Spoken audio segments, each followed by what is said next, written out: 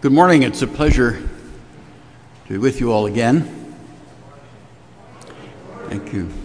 It is a beautiful morning. Every now and then, the Anglican Digest publishes portions of letters that children have written to God.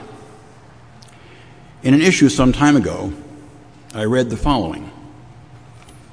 Dear God, I read the Bible. What does beget mean? No one will tell me. Love, Allison. Or, Dear God, did you mean for the giraffe to look like that, or was it an accident? Norman. Dear God, what does it mean you are a jealous God? I thought you had anything. Jane. Dear God, my brother is a rat. You'd give him a tail. Ha ha, Danny. Dear God, are you really invisible, or is that a trick? Lucy. Dear God, I do not think anybody could be a better God. Well, I just want you to know, but I'm not just saying that because you're God already. Charles. And one of my favorites, Dear God, thank you for the baby brother, but what I really prayed for was a puppy. Joyce. What makes all of these remarks funny is seeing children with their still growing and somewhat limited understanding coming to terms with the notion and experience of God. We notice the misunderstandings, which are usually of the same variety, namely trying to fit God into a concept or frame of reference that is more compatible with what one already knows or understands. Sometimes the limits of their understanding or their worldview are painfully familiar to us adults.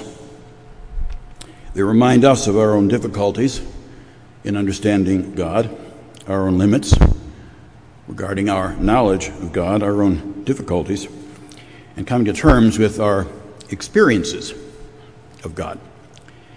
And we find ourselves laughing at ourselves and appreciating the difficulties the children are having. The last letter was a favorite of mine because, for me, it seems to capture an aspect of God at work in the lives of many I know. It is the one from Joyce, which reads, Dear God, thank you for the baby brother, but what I prayed for was a puppy.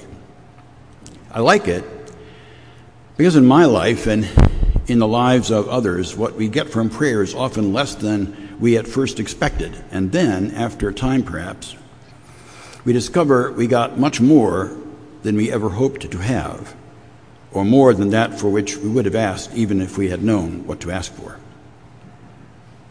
But to have that kind of experience, one must get with God's program and to some extent break with our own expectations. And I think this is why many people feel disappointed and frustrated with God and with their own experience of God and or their religion. They didn't get what they expected or wanted. The lives of people are full of examples of this kind of surprise. A woman seeking marriage and children prays and instead gets a life of service as a social worker in a foundling hospital. A man prays to be a successful businessman, reads success as meaning money in this case, and finds instead a fascination with community development. A young girl asks God for a puppy and gets a brother. We are always asking for things from God, and Christ tells us it's okay, it's all right. We should do this. We should do this. Often, we find we didn't get what we wanted, but later, what we find was more than what we bargained for. It is, as many of us discover, very difficult to get out of our own way. In order to do this, we must stop fighting ourselves and listen to, pay attention to what is inside our hearts and minds. And this is not an easy thing to do. And perhaps part of the reason why Christ said we should ask for what we want is we can only begin from where we are. This fact is so subtle that many simply don't see it until something happens to get their attention. One of the things I like to do when I give talks on spirituality and psychotherapy, my other profession, is pointing out this difficulty in listening to oneself without condemnation and blame. I point out that all of the great teachers in religion and even in psychoanalysis said the same thing. I mentioned three of them. Carl Rogers, the first well-known therapist in popular culture of the 60s, who said, quote, "The curious paradox is that when I accept myself just as I am, then I can change." Then my old analyst, who used to say it so often that it used to drive me crazy, and then I eventually discovered why. It was always driving myself crazy and not listening to what he was saying. "Remember, Glidden, the human being grows only in the soil of self-acceptance." I love that one. The human being grows only in the soil of self-acceptance. And then Carl Jung, who wrote, "One does not become enlightened by imagining figures of light, but by making the darkness conscious." I then put the group that I'm talking to through a simple exercise I thought up. I decided not to do this today, but I'm going to tell you what I do. I take 3 shirt cardboards and ask for 6 volunteers, and I have them, when they get up to the front of the room, I have them count up by 2. So there are 3 ones and 3 twos, right? And then I tell the 3 ones to stand on the shirt cardboards, and then I tell the 3 twos to stand next to them so they won't cheat. And then I tell them, the ones that is, to get off the shirt cardboard without moving their feet or legs at all. And they just stand there struggling with the seeming impossibility of it all. They can't move. They look helpless. They start trying to figure out a way around the rules by asking me questions about what did I mean by not moving their feet or legs at all. Some of them will say that the exercise is stupid and what I ask is impossible because even if they fall off, they'll be moving their legs and ankles in some way, right? But I say to them, the solution is very easy because you do not accept the nature of your predicament. You're still trying to figure it out mentally. You're still trying to figure out the assignment, get the right grade. But you're not fully accepting the nature of the predicament that you have just put yourself in. Usually after I say that, somebody goes, "Oh!" Most of the time it's someone in the audience watching.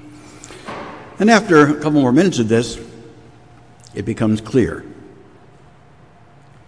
Because once you really accept the situation and that it is impossible to move off the cardboard, without moving your feet and legs, the solution becomes clear. You ask the person next to you to lift you off. Simple. Deceptively simple. And not usually understandable to people who are in their head all the time and are trying to think of the trick. The point is simply this. We experience God as not giving us what we want because we do not accept ourselves for who we are or do not know who it is we are, and so are always surprised and sometimes disappointed by what we get. We see neither the difficulty nor the solution, neither the situation as it is nor the incredible possibilities. To put it in other terms, we struggle because we keep thinking we should be starting from a different place than the place where we are. We don't want to be where we are, and we keep trying not to pay attention to it. This means one can be quite unconscious of who one is or even what one's real situation is all around us. And this often leads to actions that are not helpful, not clearly thought out, nor well-directed. We miss the mark, so to speak. And missing the mark, or in other words, missing the bullseye, is actually what it means to sin. Sin is an Aramaic word taken from archery, meaning to miss the bullseye, to not really get it. When Joyce thanked God for the baby brothers, she was on the right track, even though her heart may not have been 100% in the thank you. She was demonstrating good church manners, good prayer manners at the very least. But she was also attempting to open herself to the possibility that this might be a good thing after all. She was also holding on to her original plan. One might also say she was feeling anxious, perhaps, about what this responsibility was going to mean in terms of her relationship with her parents now that there was another child in the picture. And of course, she got more than what she asked for. She now has a human being instead of a puppy. A human being to love, who could in fact love her back as only another human being can. She was beginning a great adventure with her brother that would last a lifetime and teach her as much as she wanted to know about herself and about being human, perhaps more than she wanted to know. Ultimately, she would learn who God is through this experience of loving her brother. When Christ said that God was a good father, he meant it. He was reminding his hearers of his own experience, Christ's own experience, and telling them that if they really look at their own experience, they will see how God works in the midst of their experience. Christ was telling them not to resist fear or pretend you don't feel it, but to overcome it, to open themselves to God in the same way they opened themselves to their children. He was letting them see who it was they really were and were not. Not some weak and fearful little clod of a piece of flesh, but a vehicle of the power and majesty of all that is good and all that can be accomplished through faith, walking through their fears instead of denying them. As Christ said often, over and over again, hoping we would all get it, the kingdom of heaven is within you.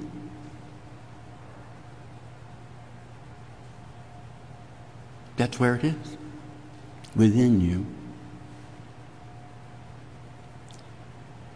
Christ said, "Is there anyone among you, if your child asks for a fish, will give a snake instead of a fish?